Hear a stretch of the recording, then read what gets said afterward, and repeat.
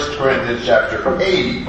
And remember that we are really looking at the questions that they've asked Paul. It'd be nice in some ways if we had their letter. We'd like to understand a little better what questions they asked. But in chapter 8, verse 1, now concerning things sacrificed to idols, that seemed to have been a significant issue among early brethren. A lot of social events and life events were connected with the idol temple.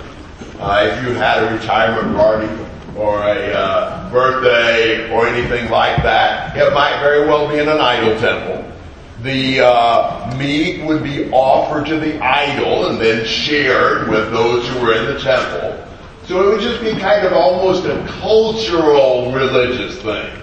And that made that discussion of what you do about these idol feasts was a very relevant issue in the first century. This is not the only passage that deals with that question. Look at Acts chapter 15 for a moment.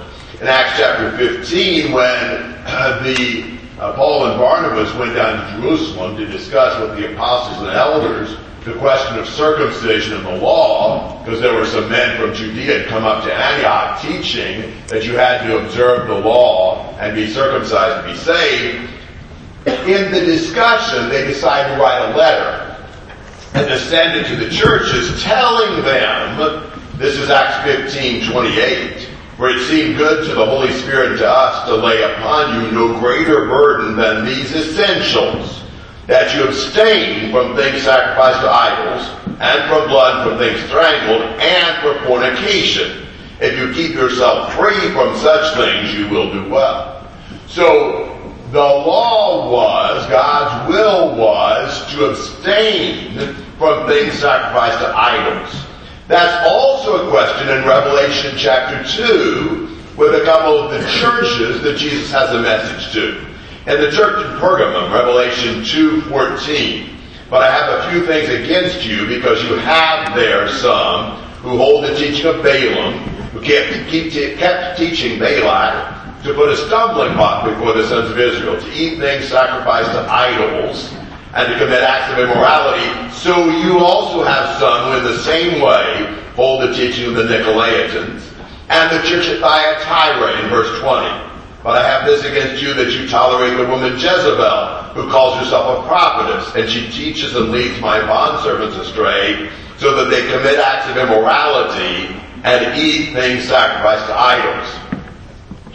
Jesus was upset with the churches in Pergamum and Thyatira because they were permitting people to have teachers in it that were encouraging the brethren to eat things sacrificed to idols. Now, it's helpful for us to look at this discussion in 1 Corinthians 8 through 10 in the light of these passages. It is common, I think, for brethren to misunderstand these chapters and to think that it's okay to eat things sacrificed to idols as long as whatever. It's not. Paul will come down and condemn idolatry in this section as well. That's not his first point. That's his bottom line point we'll come to in chapter 10. So the position I will take, and I will be willing to defend, is that it is wrong for Christians to eat things sacrificed to idols. Now, that'll be further defined as we look at this in chapter 8, and that may initially not be at all what you thought the Bible was saying. Consider the case, and we'll go from there. So would somebody read chapter 8, verses 1 through 3? Now concerning things offered to idols, we know that we all have knowledge. Knowledge puffs up, but love edifies. And if anyone thinks that he knows anything, he knows nothing yet as he ought to know. But if anyone loves God, this one is known by him. So, about these things sacrificed to idols, I believe that the phrase things sacrificed to idols refers to eating idol meats in an idol temple, in an idol worship service context. That you wouldn't call it eating something sacrificed to an idol if the meat had no further association with the idol temple. We're dealing here, is it okay to go to the idol temple and eat that meat? And their response, I think he's quoting them, we know how they were about knowledge. We know that we all have knowledge. We know there's no such thing as an idol. We all know that. So it's fine. And Paul's answer to that, knowledge puffs up, love builds up. That's what he's really saying. There's a difference between a bubble and a building. Both of them may grow, but the building has substance, the bubble does not. Knowledge will swell you up, but love will build you up. And they need to think about this question of the idol meats from the perspective of love. He says, if anyone supposes that he knows anything, he has not yet known as he ought to know. Paul is concerned about their pride, about their knowledge. Every step of knowledge that we gain ought to lead us to be humble about our ignorance and not proud of our knowledge. You know, the one who brags about how much he knows, ironically, is revealing how much he doesn't know. The more you know, the more you understand, the more you realize how much there is you don't know. And so the one who thinks, I'm in the know, I've got this down, is really by that fact giving evidence that he doesn't have real knowledge yet. Knowledge will humble us before the Lord. And so he says, if anyone loves God, he's known by him. Much better to major on love than just on our self-assumed knowledge. He says, if you love God, you're known by him. I would have said, if he loves God, he knows God. But he reverses that. If he loves God, he's known by God. If you think about that, to be known by the king means more than to know the king. Don't we all know Obama? Does he know you? Not I. You know, if one of you can prove that Obama knows you, that's saying something. We all know him. So you're known by God if you love. So just our intellectual grasp of something will only take us so far. To be known by him, we must love him. Do we love God, or we just know stuff about him? That's the point he's making here. You need to have your knowledge shaped by love. That needs to be your first focus. Thoughts and comments on that? 4 to 7.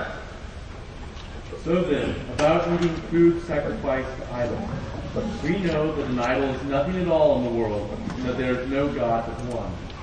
For even if there are so-called gods, whether in heaven or on earth, as indeed there are many gods and many lords, yet for us there is but one God, the Father, through whom all things came and through whom we live, and there is but one Lord, Jesus Christ, through whom all things came and through whom we live. But not everyone knows this. Some people are still so accustomed to idols that when they eat such food, they think of it as having been sacrificed to an idol. And since their conscience is weak, it is defiled. Okay. So, you think about this. He says, now concerning the eating of things sacrificed to idols, and again, I think he's citing their view. They said, we know that there isn't any such thing as an idol. There's no God but one. I believe that their point is this. Since the idol gods don't exist, then how can they be faulted for eating meat in their temples? After all, there really isn't such a thing as an idol or an idol god. So, they can go to an idol temple, they can eat the idol meat, they can participate in the idol worship service, since they know that idols don't exist. That's just kind of a figment of their imagination. Now, they go ahead and defend that view. And properly so. There are many so-called gods. But to us, there's only one God and one Lord. There's one God from whom are all things. He's the source. And for whom are all things. We find our goal and our mission, our destiny in Him. There's one Lord by whom are all things. Through Jesus, God created. And for whom, and we exist through Him. Our existence comes through Jesus, His mediation. So they're right about all that. There is one God, there's one Lord. But I think their point in that, since we know that there's only one God and Lord, then eating meat in an idol temple is fine. Because we know the idol doesn't really exist. We know there's no such thing as an idol God. But Paul says, however, now he's answering them in verse 7, not all men have this knowledge. You may know that, they may not. Well, they may know it sort of intellectually, but he says some men being accustomed to the idol until now eat food as if it were sacrificed to an idol, and their conscience being weak is defiled. It's hard to overcome old ideas. I suspect, even here, there are some superstitious ideas that intellectually you would say, I know it's not really, but it feels like it, and you act on your feeling. I wonder if there's anybody here who really struggles with something associated with the number 13. There are a lot of people in the world who think the number 13 is an unlucky number. And they may come to understand there's really not such a thing as luck and unluck. But that doesn't necessarily mean that they don't get a little apprehensive about Friday the 13th or staying on the 13th floor or, things like that. Or maybe something else. That intellectually, yes, you've accepted the fact there's nothing in this, but boy, it doesn't feel that way. And it takes time to grow in the faith. It's hard to overcome looking at things through the lenses of what you already believe. And so here's the danger, or one of the dangers. Somebody who's always gone to an idol temple to worship an idol. Now he sees you in there, and he goes in to share with you, in his heart and mind, he reverts back to worshiping that idol. It's what he's always done. This is not a perfect illustration, but a number of years ago, there was a new convert who'd come from a really bad background morally. And I took him and another brother, Sandy was gone to visit her mother, I think. I took him out to eat. And I went to a local chain Mexican restaurant that was well known for having good food at a good price. At least that's the way I do it. But this man, when he went in there, started acting really funny. He's like really nervous and kind of tense and, kind of weird. And as soon as the last person took the last bite, he's like, let's go. So we did, and we got outside, and he said, boy, I felt really bad in there. That's the kind of place I always went to drink. There was a bar associated with that restaurant. Now, I didn't think of that restaurant in terms of the bar at all. I've never drunk a drop, so I don't ever think of something in those terms. And it is a restaurant known for its food. I don't think primarily known for its drinks. But sure enough, there was a bar in there, and as it happened, we were seated like right next to that bar. And that bothered him. That background made it a temptation for him to revert back to his drinking that he was trying to get away from. I had not thought about that. It has helped me to be more alert to that since then. And, it may be that for some of these brethren, idols never have meant anything. Going to an idol temple to them is no different than going to any other building. It's just a place, idols are nothing. And they don't think about the fact that their brother, who has a whole different background of experiences, will go in there and be tempted to worship an idol. Now, again, I would say, this is not all Paul's going to say about this. This is point 1. There's going to be a point 2. But right now, he's just dealing with this on the basis of, think about the damage spiritually done to your brother if you go into this idol temple. Thoughts and comments?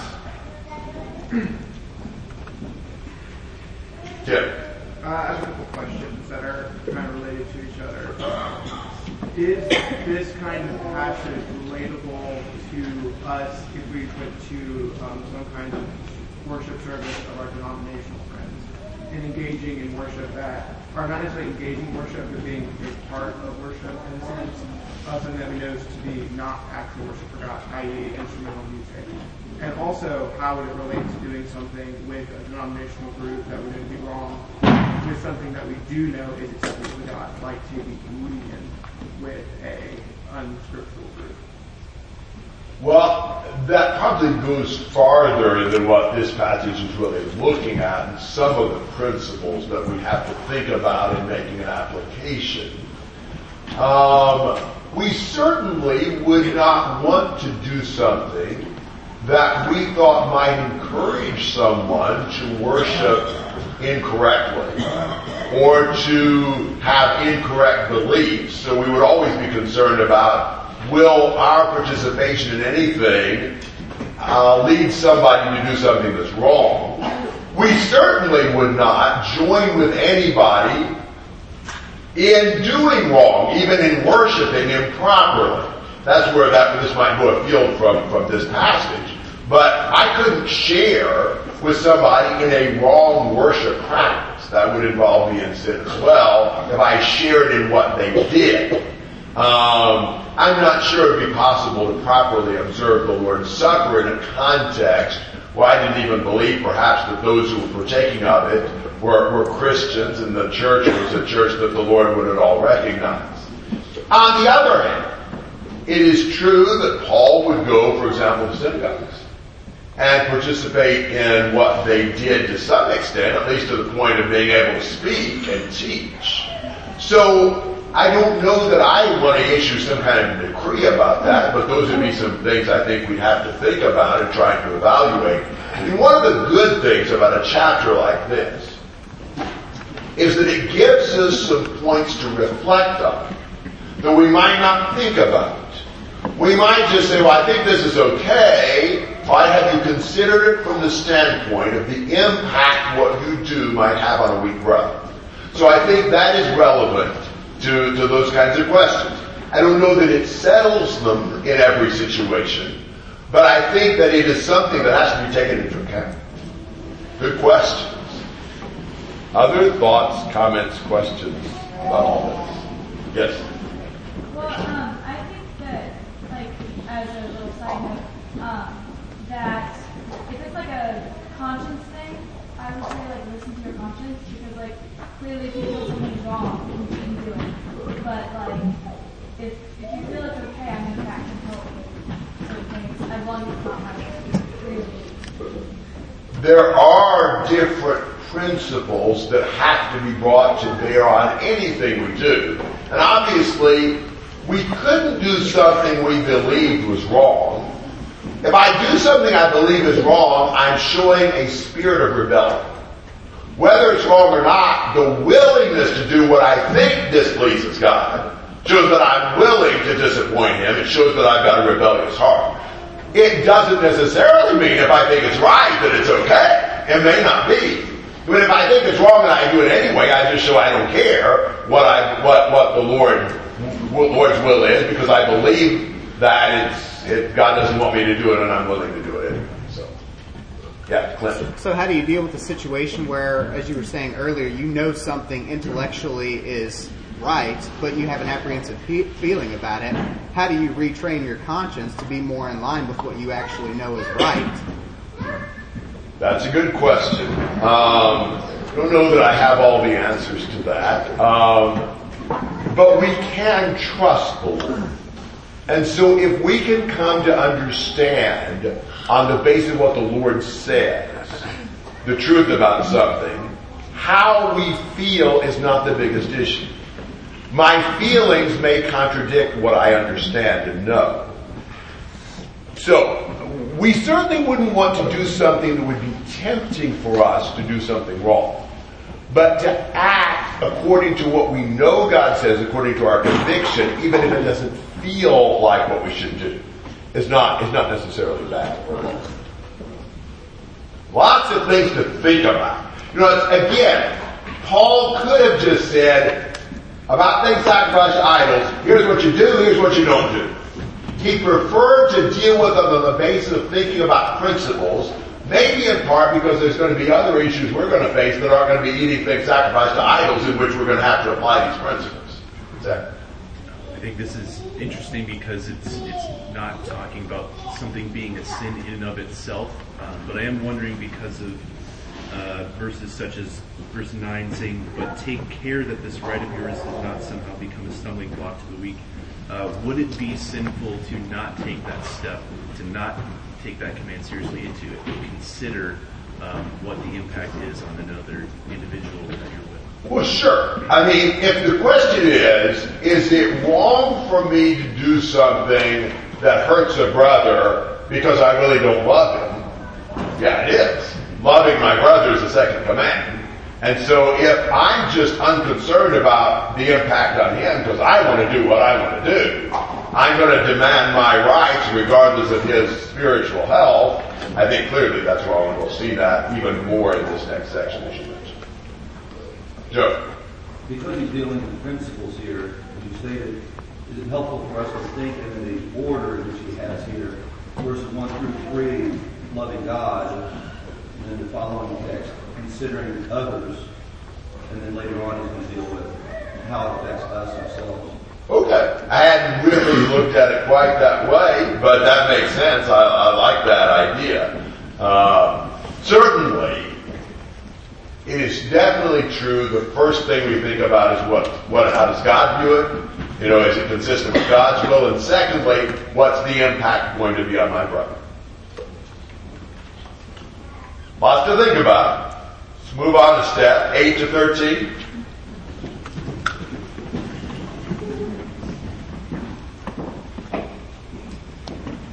Food will not commend us to God. We are not worse off if we do not eat, and no better off if we do. But take care that this right of yours does not somehow become a stumbling block to the weak. For if anyone sees you who have the knowledge of eating in an idol temple, will not be encouraged. His conscience is weak, he will be off the idol. And so by your knowledge, this weak person has destroyed the brothers whom Christ died. Thus sinning against your brothers and losing their conscience is weak, you sin against Christ. Therefore, if food makes my brother stumble, I will never eat meat, lest I make my brother stumble. So I think they said, hey, food's indifferent. You know, it doesn't help or hurt. It doesn't matter. We can eat what we want to. Food doesn't hurt us. Food doesn't help us. So you can't say that eating the meat in an idol's temple has anything to do with my spiritual life. Eating's a matter of indifference. I think that's their argument. And Paul responds back, but take care that this liberty of yours does not somehow become a stumbling block to the weak. What the fact that food doesn't matter ought to mean is that I don't insist on my right to eat if it's going to hurt my brother. My rights should not govern my conduct. The well-being of my brother ought to govern my conduct. I care about him. I sacrifice my rights for his good. Other believers are more important than what I think my rights are. Because to be a stumbling block for the weak means they're going to stumble over my action because I insisted on getting my way. He says, for if someone sees you who have knowledge dining in an idol temple, will not his conscience, if he's weak, be strengthened to eat things sacrificed to idols? That's an ironic use of strengthen. That'll strengthen him right into demolishing himself. You know, and he keeps talking about you who have knowledge. You really see how they zero in on, we have knowledge. We have knowledge. And they forgot about love. They forgot about what really mattered because they were, just lifting themselves up in their knowledge they thought they had. He says, for through your knowledge, he who is weak is ruined, the brother for whose sake Christ died.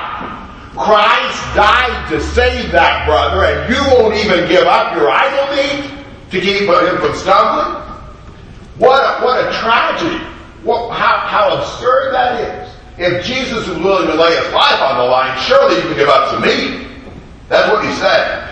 Every word he speaks here is important. The brother, no less than that, for whose sake Christ, no less than he, died, no less than that. If Christ died for your brother, give up anything you need to give up to help him save his soul.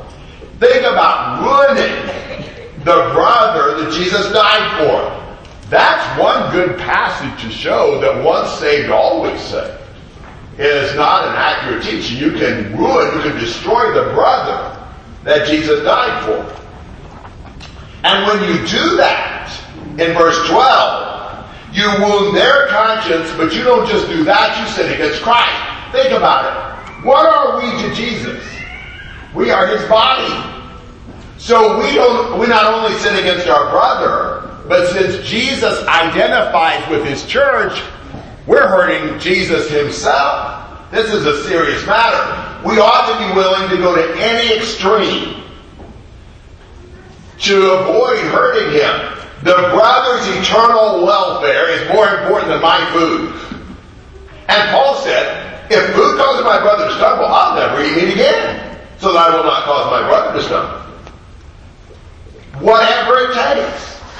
If he never eats another bite of meat, and it'll help his brother go to heaven, he'd forget it. He'd give up to me. We must prioritize my brother's well-being before God. Whatever rights I have to fork over to help my brother go to heaven. Again, if we had the attitude Jesus had, Jesus came down from heaven, became a man, and suffered on the cross because he loved my brother and he wanted to save him. And if Jesus is willing to do that, to what length should I not be willing to go to help my brother go to heaven?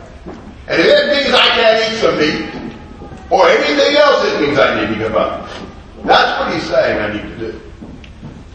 Now, if Paul had started somewhere else in this discussion, it probably would have not been so helpful. He will in chapter 10 come back and we'll get a whole nother angle on the meat sacrifice to idols business. An angle that may settle that question a little more definitively. But Paul wanted them to first of all think about, before you get down to any questions whether or not it's right or wrong to go to the idol temple, just analyze it in terms of its impact on your brothers standing before God. Because that is an important consideration. It's not the only one. I don't even think it's the most important one, but it is an important one. And it's one that we shouldn't overlook in any question or any decision we make. We're trying not to hurt our brothers spiritually.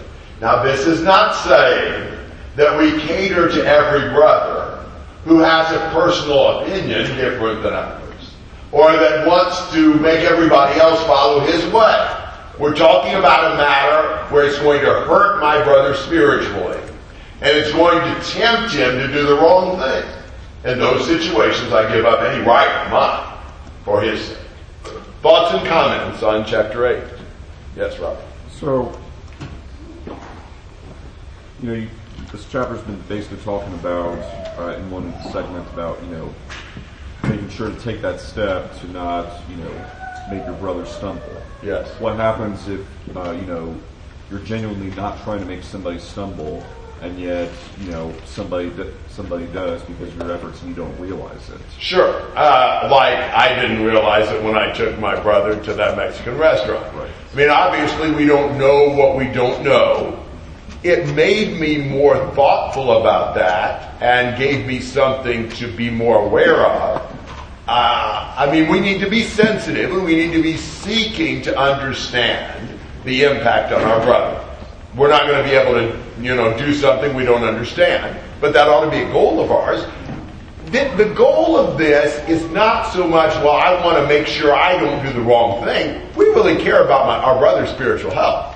We would hope, we would pray perhaps even, to understand what might hurt them, because we don't want to hurt them. That's the biggest thing we ought to think about is, we don't want to be spiritually damaged to them. We want them to do well. The more we want that, the more we can identify with them and understand what may hurt them. Other questions or comments? Yes, Lane. Really, in order for us to properly apply the message, we can't be being very individualistic in the church. We need to have a greater unity and greater bond with each other. How can you know what causes your brother to strengthen if you don't have that connection in the first place? Amen. We need to really love each other, and that's going to bring us into a greater identification with each other. Bill. So in chapter 11, he's going to talk about the Lord's Supper and you don't have homes to eat or whatever that was. Are they somehow equating the eating and being commended and worship? Is that what's also happening in chapter 11, or is that another different thing? I'm not sure I see the connection. They are eating, Okay. but I missed the rest of that. Okay, other questions? Thoughts? All right. Now, chapter 9, on the surface, appears to